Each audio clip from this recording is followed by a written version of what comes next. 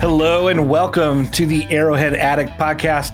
My name is Matt Connor. I'm here with my friend Sterling Holmes. We have another special friend ready to join us soon. But Sterling, since we're good friends, I at least want to ask you if you're doing okay.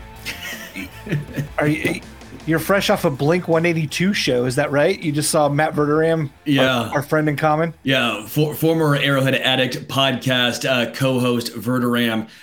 Huge mistake. I stayed with him at his house, and I also stayed with Richard one night, our producer. So huge mistake for those two guys. Some addresses will be getting dropped in the near future. But yeah, it was a lot of fun. We went to Wrigley on Sunday and then finished the night with a Blink 182 concert. Felt like I was in high school again. And then I realized I'm trying to jump around. I go, nope, my back says I am not in high school anymore. But it was a lot of fun, man. It was a great time.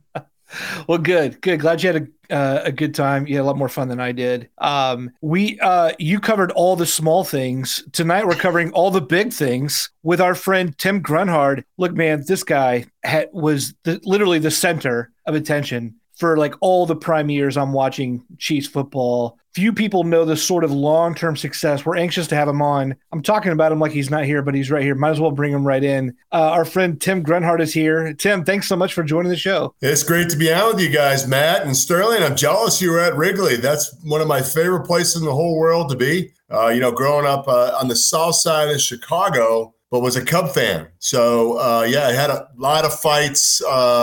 Maybe one of the reasons why I made it to the NFL is because of the abuse I took from the Southsiders being a Cub fan. But Wrigley's a great place. And the Blink, 182? Probably a little bit past my time. Maybe more The Who and The Doors and that kind of stuff. But Wrigley certainly is in my wheelhouse, so I'm pretty jealous about that. Yeah, it was a great time. First time ever going. It's just in a neighborhood. You're just walking, and all of a sudden you're like, that's the stadium. I'm going to walk in right now. It's great. A lot of bars around there, which of course I had to partake. I had to partake in a bar or two, but it was really cool. My first time, Tim, by the way, at Wrigley Field, I'm sitting in the bleachers, which is probably not a good thing to do at first. And so suddenly left field starts chanting, "Right field sucks." And I was like, are they talking about the Mets outfielder? And then they're all looking at us like in right field. And I'm like, well, wait, what's going on?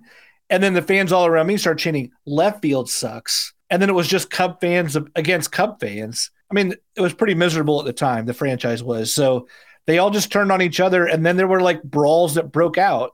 I've never seen anything like it in a home crowd. Matt, that happened in a huddle with the Chiefs. We used to say the left side sucks, the right side sucks.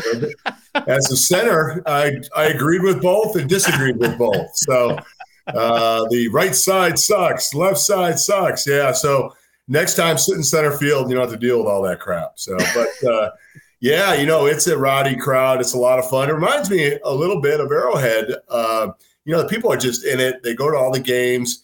Even when the Cubs stink, and and that's most of the time, the Chiefs have been doing great of late. But the fan base in Chicago for the Cubs, it reminds me a lot of the fan base for the Kansas City Chiefs. They're always there. They dress up in the colors, and they just have a blast. So, it's kind of a neat deal for anybody to get to Wrigley Field. I think if you have a bucket list, Wrigley Field's got to be on it. And if you've never been to Arrowhead, which I'm sure that 99.9% of the people that are watching this podcast have been there, but if you're that 0.1%, you got to get to Arrowhead and experience that. That's certainly a bucket list too. With Kansas City hosting the draft, all eyes were here. It was great. I love I keep calling it was a celebration of Kansas City. Not just the Chiefs, not just the Super Bowl, obviously, but having it at Union Station. All eyes were on Kansas City. For me, growing up here, living here, that's so fun. We understand how awesome Kansas City is, but seeing everyone understand and take in the amazing views, and the city itself was so cool. What was your take on the Chiefs in Kansas City hosting the NFL draft? Yeah, it was awesome. A couple things. Number one, I thought the city did great. The fans did great. There was no major incidences. I was nervous that, something would happen. It didn't. It's just the way I am. And it was great. The fans did a wonderful job of representing, making people feel welcome. even Raider fans, I guess, felt semi-welcome in Kansas City. Number two, the NFL does a great job of the production. They did a wonderful job.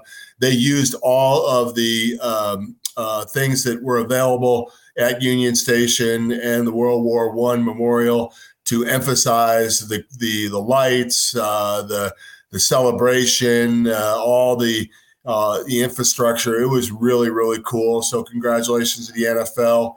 And then, lastly, I was really proud of like the ambassador chiefs and even the current players. A lot of guys made it a point of emphasis to get down there and do some events. I probably did 5 or 6 or 7 different events that surrounded the draft. And I was at one event at a 2,000 grand it was a local KC 23 party. And these guys from Iowa came in. And this was Wednesday, probably about 3 or 4 o'clock. It wasn't very crowded, but they said, hey, we came down. This is what we do. We go to all the different drafts. And I thought that was pretty cool. They've been to, I think, 5 or 6 or 7 in a row. And they said, we're really excited to see what Kansas City's going to offer. So I was telling them, hey, go to this thing, go to that thing. And then we had a party on Saturday night with the Kansas City Chiefs ambassador and third and long that had CeeLo Green and Blaine Howard and Uncle Cracker there. I said, guys, you got to end your experience in Kansas City with this event. There's probably going to be 25 or 30 ex-Kansas City Chief players there. It's going to be a lot of fun. So they showed up. And by the end of it, the beginning of it, they're like, yeah, Nashville, Kansas City, we kind of like Nashville a little bit better.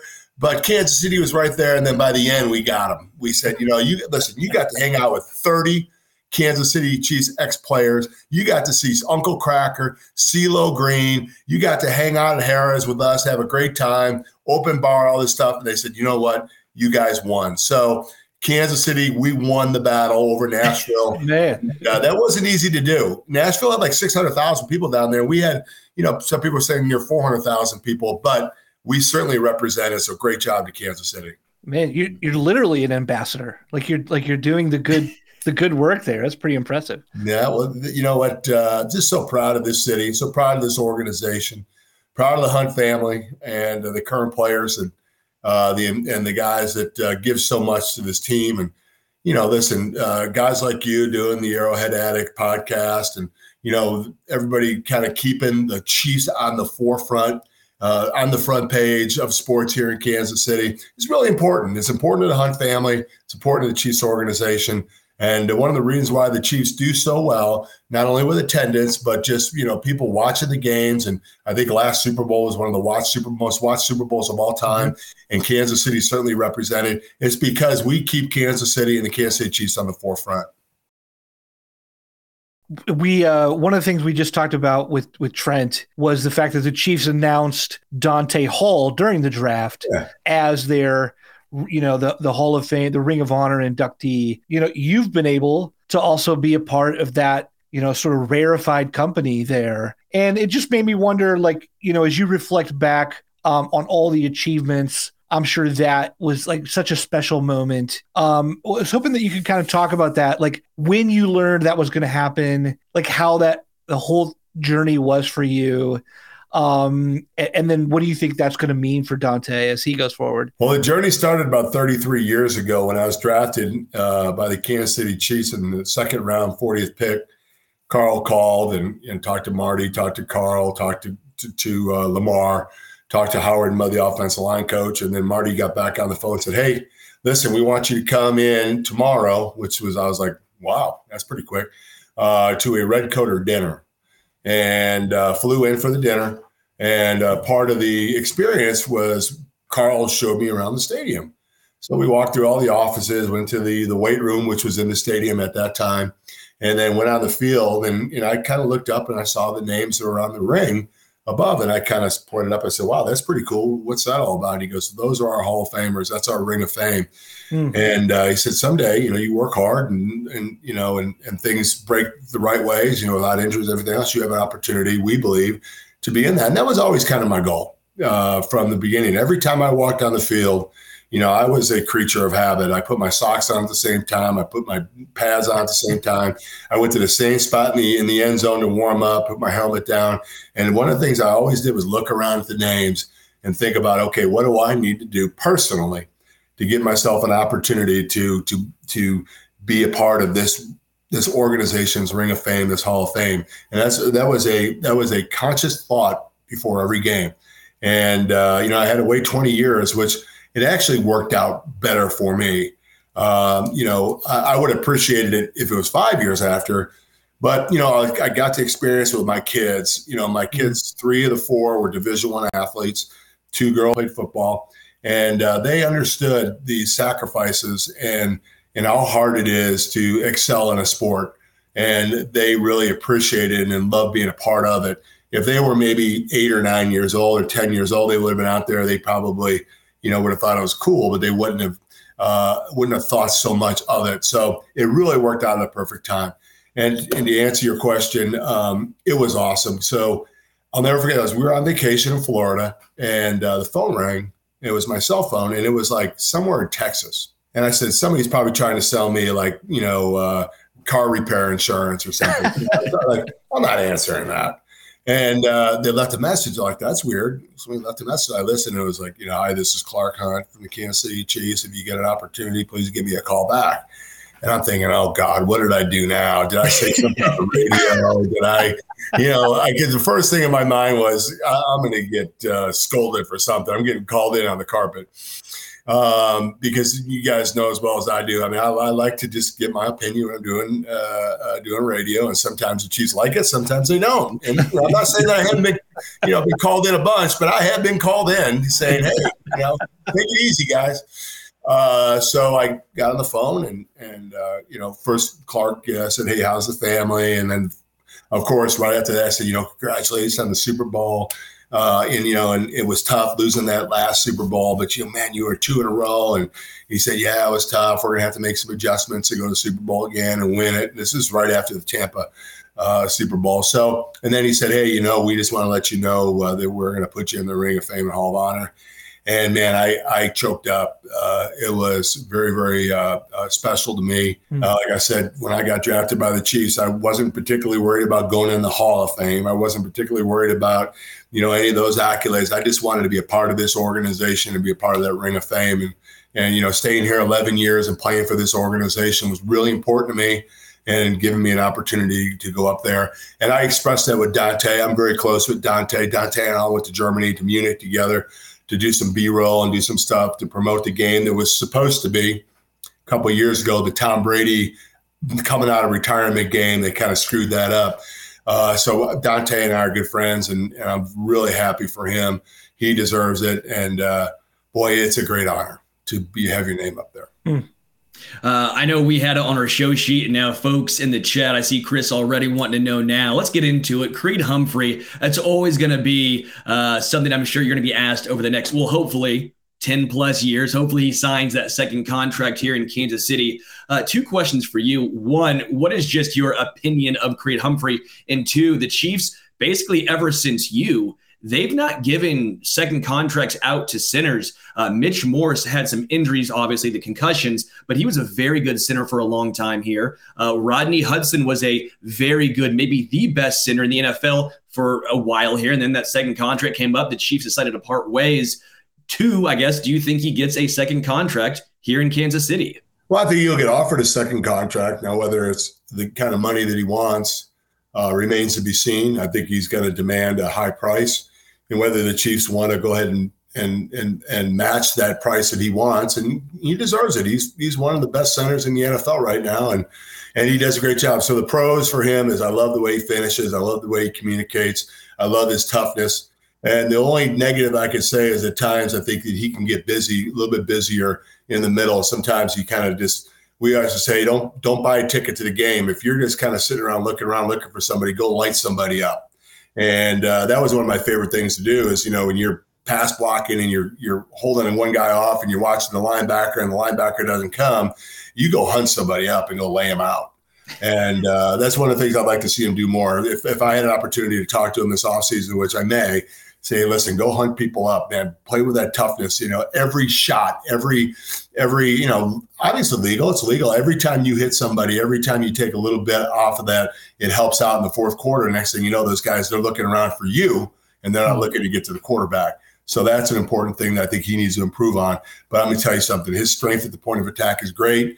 Getting to the second level does a wonderful job. He's got great feet. He's got great plays with great leverage, got great balance. I just like to see him finish a little bit more at the end of plays in his pass protection. Hey, Tim, I'd actually love to get your thoughts on the line overall, especially as it's been reconstructed, on the outsides, on the bookends this spring. Of course, Donovan Smith was just thrown into the mix. A lot of that maybe will shake out in ways that we can't yet know. But from what you're seeing, what do you think of this line compared to the lines that have won Super Bowls? And what are you still worried about? Well, if you want to compare it to last year's line, this is a better line. And everybody's like, well, what about Orlando Brown? Well, Orlando Brown, he graded out in the upper 70s, low 80s most of the time in pass protection. And then, with his run blocking, he was one of the better run blockers. The Orlando Brown thing was never going to happen. Orlando Brown wanted a lot of money. The Chiefs didn't see the value in giving him number one or number two money. It just wasn't going to happen. That doesn't mean that one part of the equation was wrong and the other part was right. It just wasn't going to happen. So Orlando Brown being here in Kansas City, and all indications are he's a great leader in that room. He was great in Kansas City. We wish him well until he plays the Kansas City Chiefs with the Bengal team, which we don't like very well. So they went out and they got was it Juwan Taylor, and so I just kind of on a whim called up the orthopedic doctor for the Jacksonville Jaguars, who I know very, very well. Why I know orthopedic doctors so well, I don't know, but I do know a bunch of them. And I said, hey, tell me about this Taylor guy that's coming here to Kansas City, because I really don't. I know him a little bit. He's a really nice guy, but so he said, one of the guys who was involved with his draft, who's an offensive coordinator, who's no longer with the organization. He's coaching in the USFL. I think he's one of the head coaches in the USFL now. Said, hey, give him a call. And I was like, I'm not going to call him. And lo and behold, like a day later, the guy calls me. He says, hey, I heard you want to talk about Juwan Taylor. I said, yeah. So talk to me about him. He goes, number one, he's a great guy. He's awesome in the locker room. He's a great team player. You're going to have no issues with him, no problems with him. Number two, he is very, very physical. He's got some athleticism to him. You guys are going to love him. We hated to see him go. And I said, what about left tackle? And the guy said, I don't see it. I said, what do you mean? He goes, he's just not a left tackle. You know what? We looked at it a little bit when we drafted him and everything else, but he just fits. He is a prototypical right tackle. So when they moved to left tackle, it was kind of a head scratcher for me. It felt like they were trying to take a square peg and put it in a round hole. So I thought, okay, they're going to address this with the draft. And when it didn't work out in the draft, I was looking for something to happen. And that's when they went out and they got Donovan Smith. Now, Donovan Smith, listen, now, if you look at his Pro Football Focus stats, the last year was bad. He was hurt, playing injured, didn't play very well last year. But this is a great Brett Veach kind of signing. He's coming off a rough year because of injuries, but the years before that, he graded out pretty well. In fact, I think he was ranked in the top 20 in tackles for the last couple of years with Tampa. So if he can live up to that and kind of build into this system, Tom Brady's not the easiest guy to work with, and Tom Brady's not the easiest guy to block for. He's kind of a statue back there. When things break down, he just kind of folds up. Patrick Mahomes doesn't do that. So I think that's going to help him too. So the long-winded answer to the very short question is, I think the tackles are in better position right now than they were last year at this time. I think both of these guys are an upgrade. Orlando and Smith. Now, Smith has to – the arrow is pointing up, but Smith has to bring his game up a little bit. But I think the right tackle is much, much better. And I think the Chiefs' offensive line is going to be right there with some of the Super Bowl lines that you were talking about. I agree that I think right tackle's in a better spot. I do think Andrew Wiley at times got a little bit of a bad rap. If you look at what he was getting paid, he overperformed that contract. I think Wiley deserves a ton of credit. I guess my concern here, and obviously it's a sunk cost at this point, the deal is done. You now have Juwan Taylor as the highest paid right tackle in football. That gives me a little bit of concern. And when it comes to left tackle, I'm with you on Donovan Smith. The years before last year, he was a very good left tackle, very solid. But you can make the case, and I'm trying to do it myself. Last year, the entire Tampa Bay Buccaneers offensive line was decimated with injury. When you saw Orlando Brown Jr. last year, his worst games were when Joe Thuney was gone. Eric Fisher had a lot of trouble here when there was the revolving door at left guard. The no continuous players playing alongside him obviously brings everyone else's game down. You don't know what he's going to do. You think you do, but you don't always do. You like having that sort of that gel on the offensive line. I don't get why people are acting like Orlando Brown Jr. was. I'm not saying you are by any means, but some fans acting like Orlando Brown Jr. was some bum, and all of a sudden Donovan Smith is this massive upgrade at left tackle. I don't know if I see that. It feels like people understand he wanted that money. He wasn't going to get that money.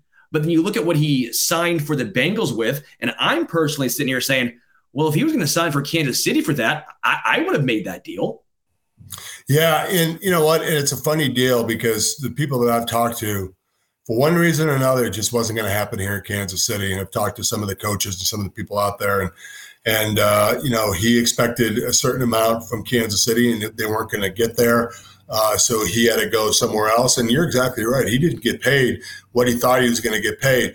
But the thing about this Donovan Smith deal is that if Donovan Smith would have had the years of the past, not last year, but the last couple of years before that, they wouldn't have been able to afford him either because he was going to get paid a bunch. So he had a down year, and it was Brett Veach went out and found a guy that had a down year, and for a lot of reasons. Number one, he was injured. Number two, there's a bunch of guys around there injured. It was kind of a piecemeal offensive line. Number three, Tom Brady. Listen, let's face it. Tom Brady probably should not have come back.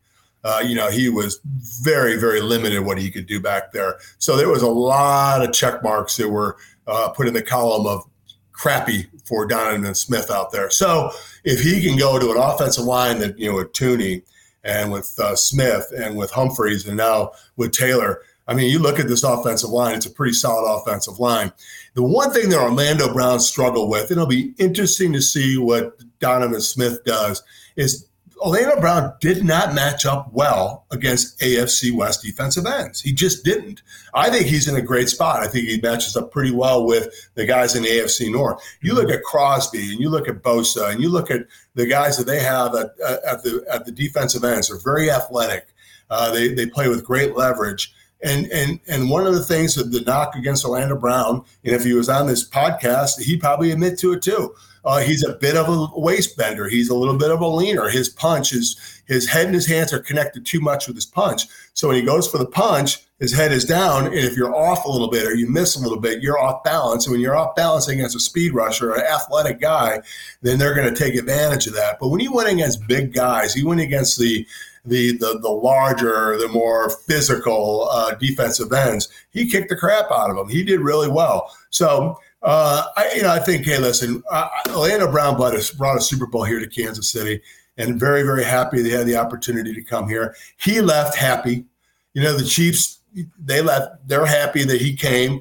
So sometimes, things like this happen. And I wouldn't be surprised if Donovan Smith is a one-year guy too. He has a really good year this year, with all indications are that Andy Heck and this offensive line, they do a really good job scheming, a good job with Patrick Mahomes back there to making the offensive line right.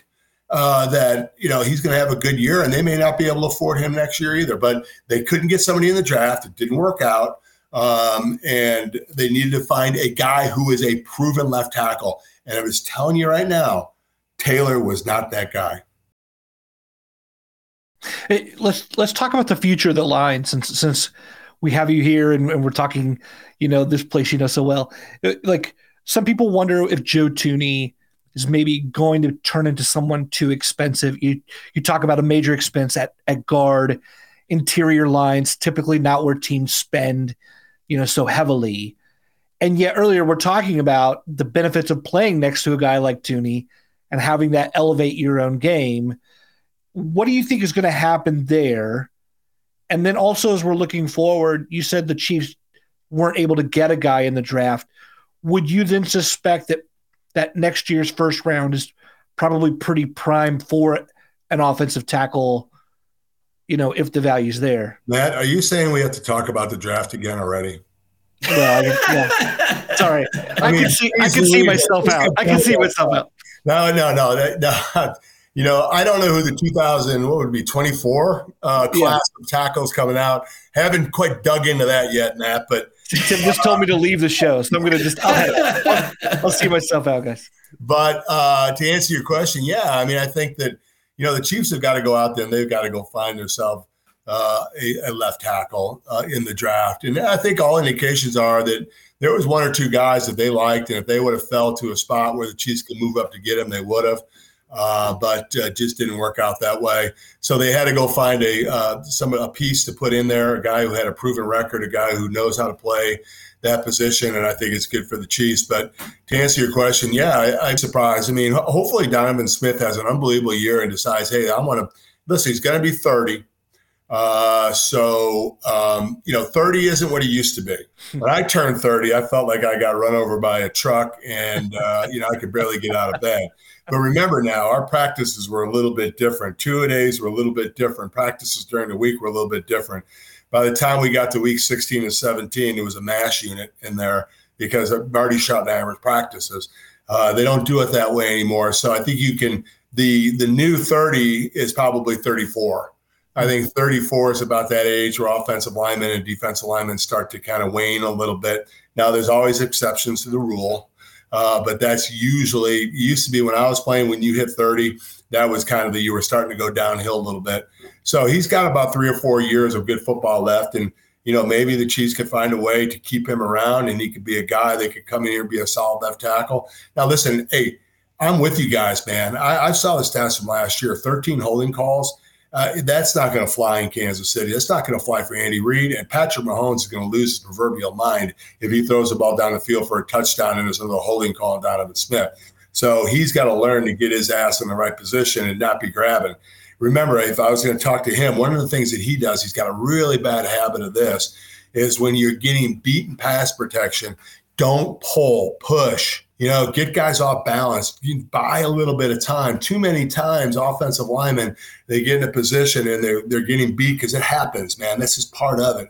And once they get out of your body and you start to grab and try and pull them back, which is the natural thing to do, it's the natural thing to kind of goes through your mind. But if you could think about it, don't pull, push them, get them off balance, have to restart and kind of get back into their treads a little bit and get in the quarterback. That's another second and a half. You're not going to get the 10-yard penalty, and the quarterback's going to get it off. So he's got to do a better job. And I know Andy Heck very well. We played together for 3 years at Notre Dame under Joe Moore. And one of the things that Joe Moore always taught was, hey, get to the hip and push. If you're getting beat, get to the hip and push. Get them off balance. Get their body in a bad position, and that'll buy more time for your quarterback. So I would expect those holding calls to drop off exponentially with Andy Heck and Patrick Mahomes back there. I love Doug in Kansas saying, Tim, we need you on the offensive line now. Looks like you're in great shape.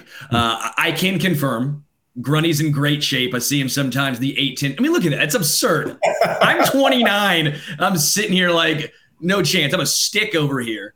Like walking, no Oklahoma drills for me against him in the hallway. That's not going to happen.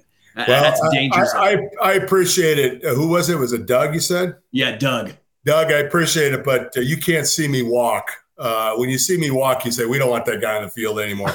I may have looked at the part, but as soon as I get up and start walking, you're like, oh, my God, that thing, he's lost all the tread on those tires. So I appreciate it.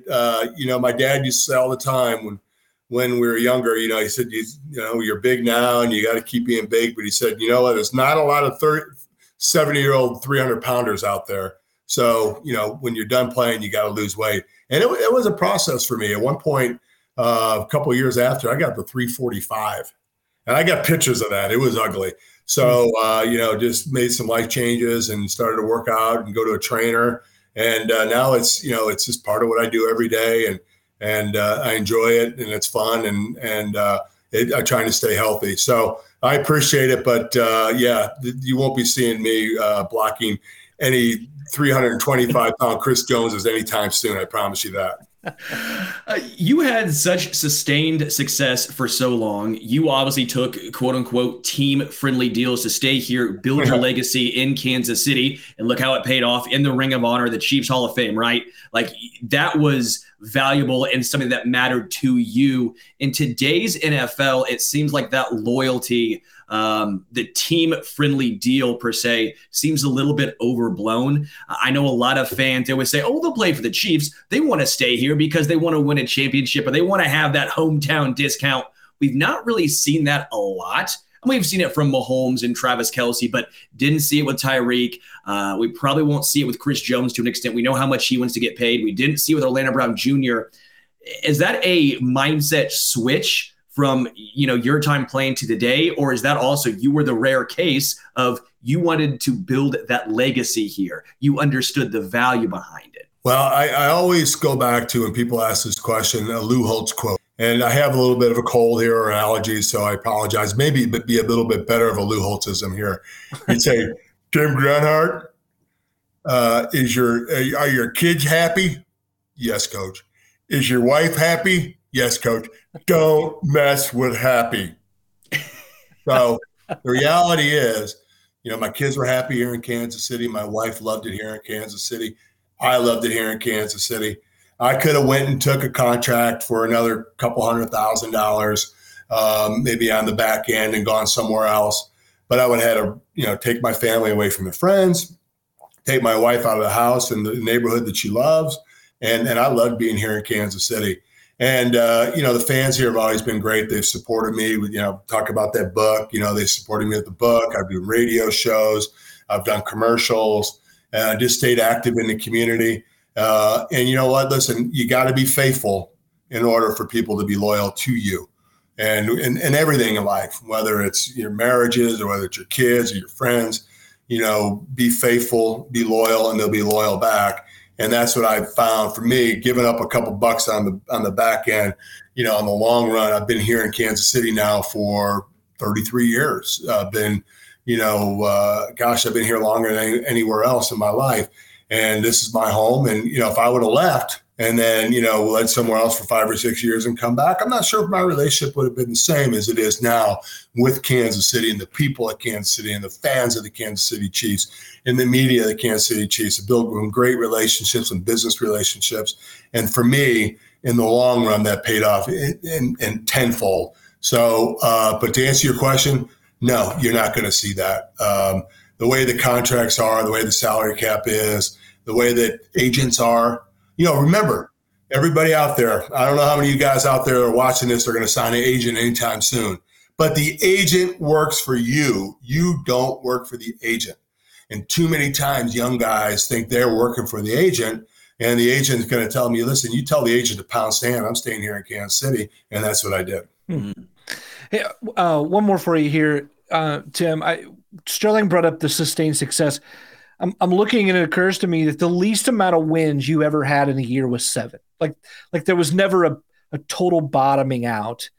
And maybe before Andy Reid arrives, maybe your stretch of success would have been considered, the most successful, long-term era of the franchise.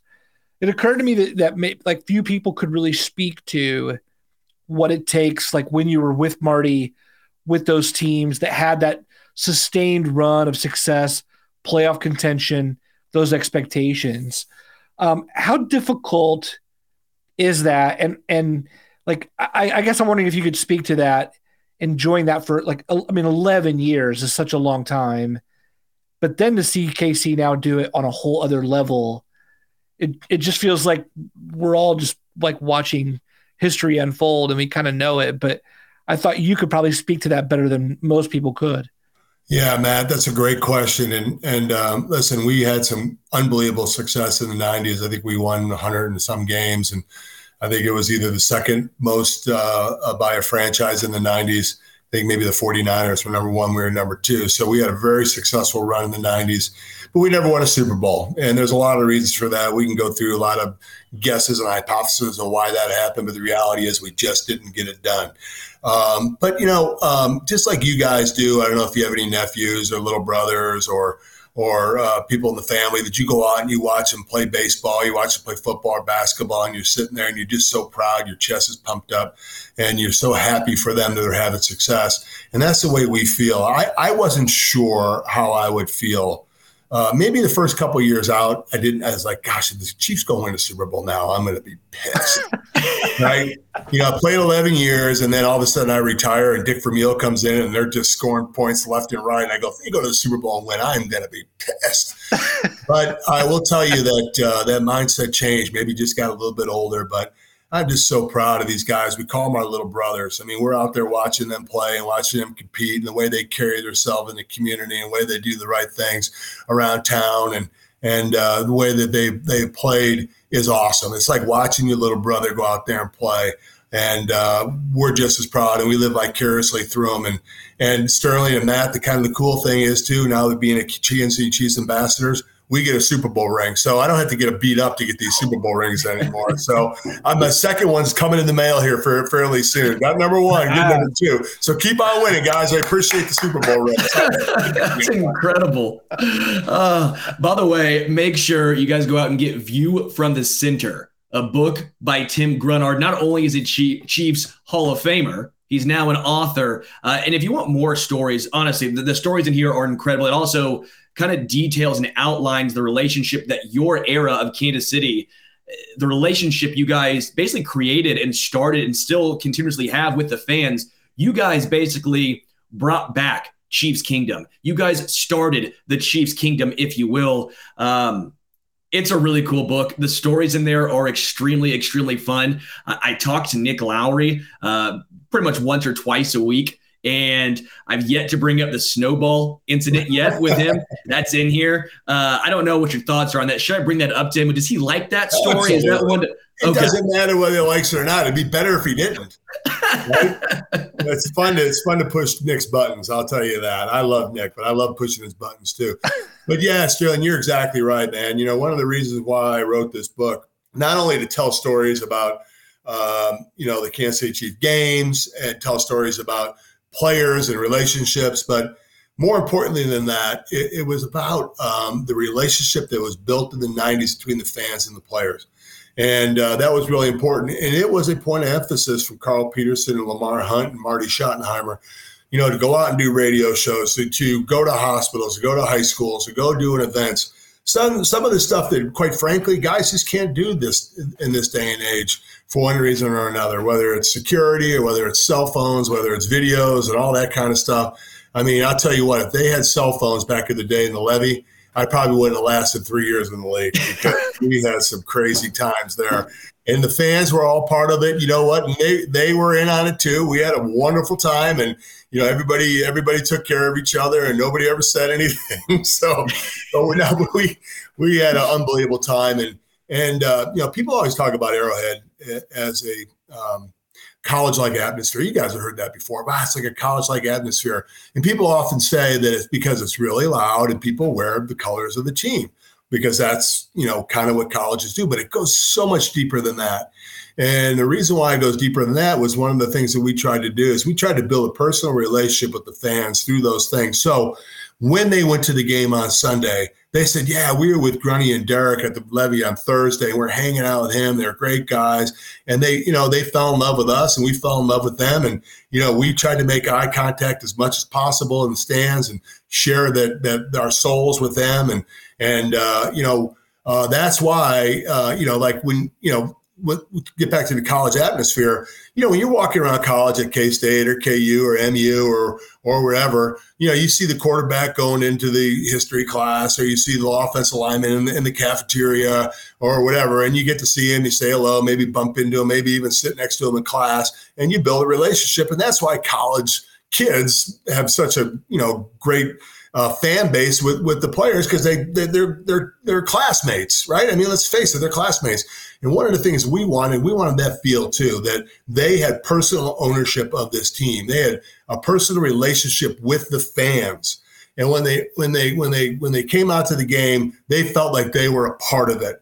So win, lose, or draw, they were always out there because those were our guys. And that's the way that they thought, and that's the way we thought. And that's why this fan base has been so great over the last 30 years is because of the relationships that were built in the 90s. So the foundation for what we're experiencing now is built in the 90s, where Patrick Mahomes and Travis Kelce and Chris Jones can hold up Lombardi trophies on that foundation. And that's why we love it so much. Love it. Love it. If you want those stories and more, check out Tim's book. We will put a link to where you can purchase it in the information section of wherever you're taking in this podcast or the streaming video. Tim, thanks so much for joining us today. We so appreciate you taking out the time. Yeah, you guys are great, man. Let's visit again during the football season and talk about some stuff. That'd be great. And we'll see if Creed Humphreys listens to me and starts finishing some guys late and smashing them. We'll see if Donovan's pushing and not pulling. And we'll see if Andy gets those guys right, which I think he will. When I say Andy, I mean Andy Heck, because he's a great offensive line coach. Hey guys, thanks so much for having me on, and anytime. And you guys are great, and I can see why there's so many addicts in the Arrowhead Attic. You guys do a wonderful job. Thanks so much, Tim. We'll for sure have him on during the regular season. What a great guy! Yeah, just outstanding. I love that whole era. I mean, like, you know, it's like all the nostalgia for me, like having watched, beginning to end, that whole era. And I mean, I remember watching the draft that he was drafted, and then the whole thing. So yeah, just so cool that it's so cool to see him so active now. Yeah. But also such a testament, you know, we were talking about the great job that KC did during the draft, you know, that he would be like, he's a Chicago native, went to Notre Dame, could have easily settled back in the general region, Northern Indiana, you know, into Illinois. And, you know, to be won over by KC, to then stay there, to then raise your kids there, and then now be proud of that and call that home. And yeah, it's just cool in every way. Love it. I always think it's so cool personally. He should be the example you show other players who are trying to build a legacy. Yeah. When you're looking at guys and your agents, and I know that he mentioned agents are trying to get as much money as possible. I understand that, but he's the perfect example of why legacy means so much. He's so beloved still. How many years after playing a game for this organization, everyone knows who he is. Everyone wants to hear what he has to say. He still feels like part of the Chiefs family. It's incredible. You have that bond. You don't have that with guys who are here for 4 years, 3 years, and then leave. You don't have that same sort of feeling. Guys like even like a little different, but let's just say Tyrann Mathieu wasn't drafted here, but had 3 great years here. He won't be remembered in the same vein as Tim Grunhard. Like these Chiefs Hall of Famers, you look up there and as you mentioned, you see your name. That legacy means something. I wonder if we will ever go back to that. Again, I understand it's tough to turn down the money. It's very difficult. If you're offered, let's just say hypothetically, $10 million a year or $8 million a year, it's tough to turn that down. But when you can see the impact long after your playing days are over, like he mentioned, don't mess with happy. Sometimes that means more. I just think he should be the perfect example of why you stay, of why you build a legacy and not just chase the dollar signs. Yeah. And you know what? Even if I think you could be thinking about dollar signs too, though, right? Like, I mean, he's getting Super Bowl rings in the mail, like legitimately that's worth something. But beyond that, it's like, if you put yourself in a place long-term, like Tim has in Kansas City, you have even like business opportunities, local contacts and connections where when the game is done with you, you're not done with the game or the region, right? That you don't have to then suddenly go back to the wall and go, oh, what do I do? Because I played for 3 different teams during my career. You know, I think some things are lost in, like, even Tyreek Hill. I think some things are lost when you end your career with maybe 3 years, 4 years in Miami, than if you spent 11 years, 10 years in Kansas City, despite how great those years were. So, I love him as that example. It was great to chat with him. There's credibility, and there's the chips that you earn begin to multiply exponentially over time. Like it's not a linear curve. I think it's a steep growth curve. And when you're entering those later years, I think you really earn more and more and more. So yeah. You brought up Tyrann Mathieu. It reminds me, like, well, how do you remember Tyrann Mathieu versus Dan Great years. versus Dan Sorensen, right? And I don't mean like talent wise, but I'm thinking, okay, 3 great years from Tyrann, great. We got a Super Bowl, but also a guy like John McGraw, who was always like a scrappy safety who barely made the team, but he made it for years on special teams. Or a guy like Dirty Dan, who was like, kind of like a fringe roster player who like climbs the ladder, makes real clutch plays when it counts. Like maybe that guy is actually remembered more and has like better long-term contracts or relationships locally because it's 8-year versus 3 kind of thing. Even though Tyrann's clearly the better player. I don't know. Yeah.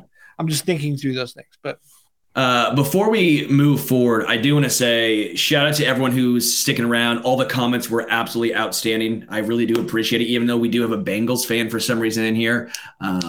You think they'd try and focus more on winning a Super Bowl, but maybe not. They have I guess, nothing better to do. But want to shout out DraftKings. If you guys want to do us a favor, go to DraftKings and use promo code Arrowhead.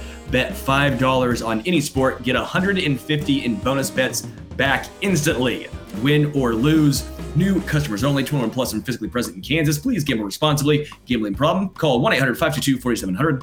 Valid one offer per customer. Minimum $5 deposit and $5 wager required. Rewards issued as non-withdrawable bonus bets and expire 7 days after being awarded. See full terms at DraftKings.com. Again, promo code Arrowhead at DraftKings. That's good. Hey, we want to sweep up some Chiefs news here. Since Sterling, I only get to see you once a week. I don't know, we got to clean up things that come up from time to time. Just want to get your opinion on a few things here. And one is the fact that I'm watching Chris Jones on Twitter make these overtures saying, "Yo, Frank, come back and let's finish what we started." I'm not sure what else there is to finish when you've already won 2 Super Bowls. Is that like, oh, we were supposed to win 3 and now we haven't, and we need you to come back and finish that? I mean, I'm here for it if that's what it is. What do you think of the open? I mean, now that we've added Felix, now that we've added Charles, the room is not as devoid of talent as it was before. Would you be excited to add Frank back to that mix, and or do you think it'll happen? Excited, sure. Or fine, I guess. Like, I'm not going to be like just thrilled, but I do think there's something as far as the playoff Frank. There obviously is something there. He becomes a prime Frank Clark, the Shark, when it's the regular season, he's not. But the Chiefs don't really need him for the regular season. Like with FAU, Charles Omenihu, George Karlaftis, Mike Dana being a viable rotational piece. Sure, they could use another guy, but I don't think it's necessarily a must for them. I personally think that Frank Clark is in his Melvin Ingram, Carlos Dunlap, Terrell Suggs, kind of that type of player, 25 to 30% snap share type of dude instead of what did you say he played last year? I know you have the number. It was like 69%. It was a crazy amount of the snap share he received last year. Reps. And I don't think he's there anymore. I just don't. But he's only 29. And I think in his heart of hearts, he probably thinks, all right, this is my last chance to get a decent contract. Maybe a 2-year, maybe a 3-year deal. I'm 29. I had this playoff success. Some team will sign him. And I think that team might be the Miami Dolphins. I do. If you look at the Dolphins right now, you look at their defensive line. They have Emmanuel Ogbah penciled in as a starter. Don't know how that's going to work out. He's fine, but I think they need some guys. Frank Clark makes sense. The Dolphins obviously don't have any issues taking some former Chiefs. Obviously with Tyreek Hill, Emmanuel Ogbah, it's in their MO. If they think that can give them any sort of competitive advantage, I'm sure the Dolphins will probably try and do that. And again, if Frank Clark thinks he can get a 2-year, 3-year, decent-sized contract while also playing a starter's share of the snaps, that seems like a logical place for him to go, or a team that's trying to take that next step, a team that wants that playoff success, that playoff acumen on the roster. The Jacksonville Jaguars seem to be in that boat as well. If I was a betting man, I would say a team in Florida lands Frank Clark. Hey, a Shark, He needs to be around water, baby. Wait, what makes you think that Agba doesn't have many years left? I'm sorry. I just couldn't help. I had to do it. So the Chiefs just recently completed their rookie minicamp. We didn't get to see much of FAU because he just had surgery on his thumb before the draft. And he's more looking at OTAs to be ready for that. But just wondering, like, from what you saw or heard from the weekend, if you had any thoughts on the Chiefs draft class after the fact and or rookie free agents as reports came out from that minicamp. Two quick comments I find great. John says, Sterling, the marine biologist, outstanding. I love that. Yeah, I would love to be a marine biologist. I'd be so bad. I'd be like, that is a fish. That's a shark. And now I'm going to die. Chris says, if I like mint juleps, I should grab a bottle of Old Forester mint julep bourbon. They make that. I've had Old Forester. I've had Old Forester in a mint julep, and I've had Old Forester in a mint julep down at the Kentucky Derby before. I didn't know they had their own mint julep bourbon. I don't know if they have flavored one. But Chris, good looks. I will take a look at that. When it comes to the draft and where they sit right now, I'm intrigued by the lack of pressure that's on them. I'm intrigued by they don't need any one of these guys to necessarily step up and be a starter. They don't need Wanya Morris to be the starting right tackle. They don't need FAU to play 70% of the snap count at edge. I think Charles Omenihu was realistically going to be the starter alongside Karlaftis. Rashee Rice, I think you'd like to have a big impact in this offense. But let's be real now. It's going to be Kadarius Toney. If he's healthy, Kadarius Toney is going to be there. Obviously, you're going to have MVS, who's going to be there. You're obviously going to have Sky Moore, who's taking that next step. And I think Sky Moore personally is going to take a huge step this year. Rashee Rice is probably even behind guys like Richie James. I don't know for sure, but I don't think the Chiefs are necessarily needing Rashee Rice to be this massive impact player. And that's what's so interesting about this current draft. They can afford to draft some more maybe higher upside dudes and wait. They weren't able to do that last year. Karlaftis needed to come in and be an impact player or at least a rotational piece week one. Trent McDuffie had to be a starter with the departure of Travarius Ward week one. Like, this is a little different situation. And so for me, I'm intrigued to let them play out and see what it looks like even in year 2 and year 3. It's kind of a different situation from the previous years. Yeah. I think it'll be really interesting. I think they'll need Onudike Uzama a lot more than maybe what we're, like Karlaftis played immediate starter reps. I think it's possible he gets in there too. But yeah, you're right. Once you sign Donovan Smith, Wanya Morris becomes a redshirt season. Yeah. You're right about Rice. I agree with you all the way around. I think if I were to make a bold prediction, I think Chamari Connor, Virginia Tech, 4th round pick, defensive back, has a real shot. I think there's going to be real competition there with him and Mike Edwards, who's slotted to be the 3rd safety after a breakout season with the Buccaneers. Remember, Edwards was only playing in Tampa Bay because Antoine Winfield went down for the season. So he stepped up, had a good year. It's a good signing, but the Chiefs liked Connor enough, and they should. He's a Connor. I'm supporting his last name all the way. That's the only reason why, is because it's the last name. I knew it. Hey, you don't know. I support Sterling Marlin, the old NASCAR driver. I always rooted for him. You caught me. Yeah, I think that's going to be a battle. I think that's going to be one to watch. He could be a surprising rookie to get reps in his first season. After they traded up for him. Virginia Tech defensive backs, by the way, tend to be pretty pro ready. So.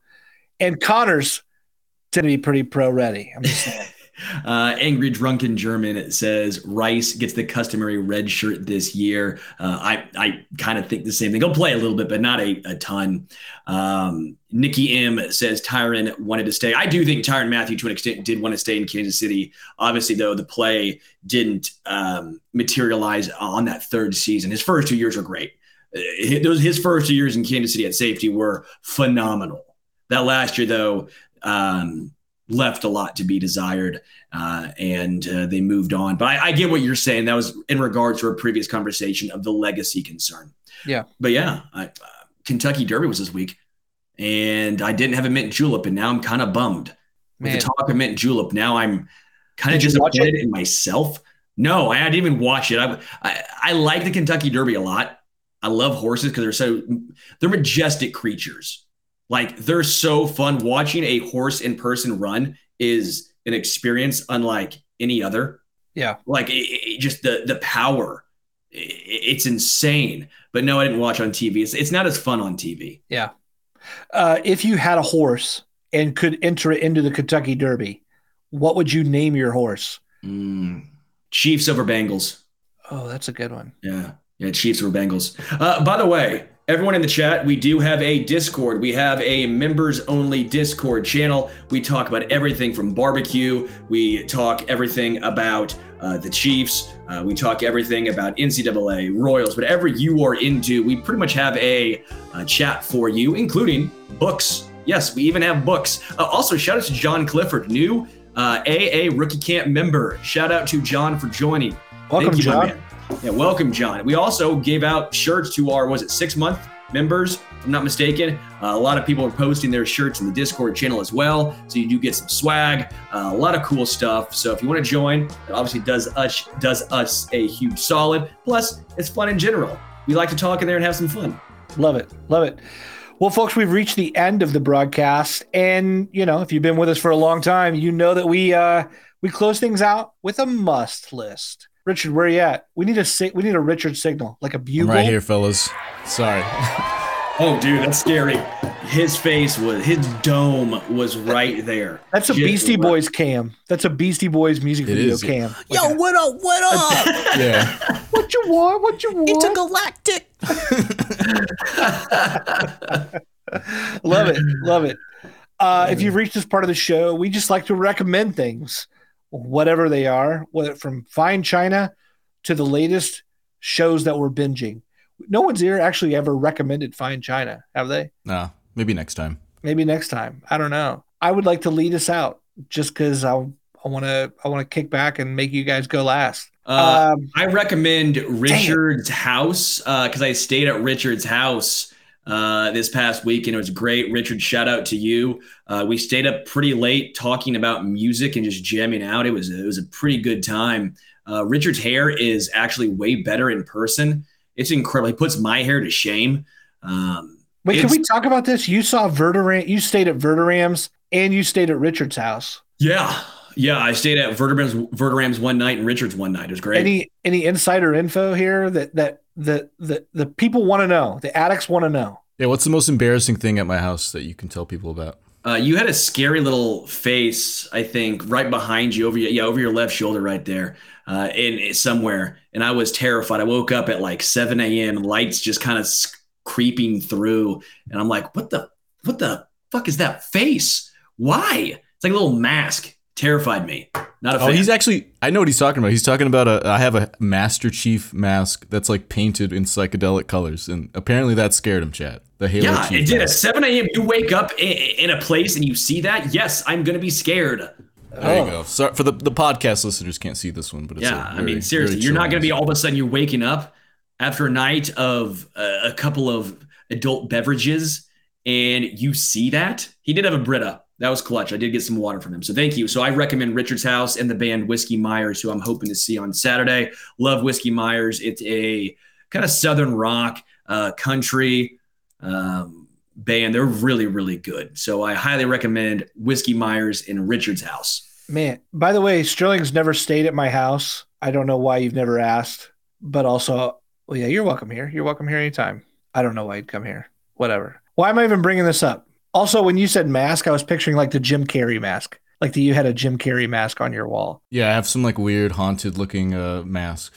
Yeah, I'm surprised it was just the video game mask that scared right. Sterling. But yeah, that makes sense actually. Richard, you're up next. What do you got? All right, I'm gonna recommend a band I actually saw twice this weekend. That was not even, I didn't do that on purpose. I saw them Saturday, and then they said we have a second night in Chicago, same venue, and I said what the hell? I'll take a date. And me and her saw it. This date I took never heard of the band, but she loved them. They're called the Lemon Twigs. They're really cool, kind of vintage sounding 70s rock, pop rock band.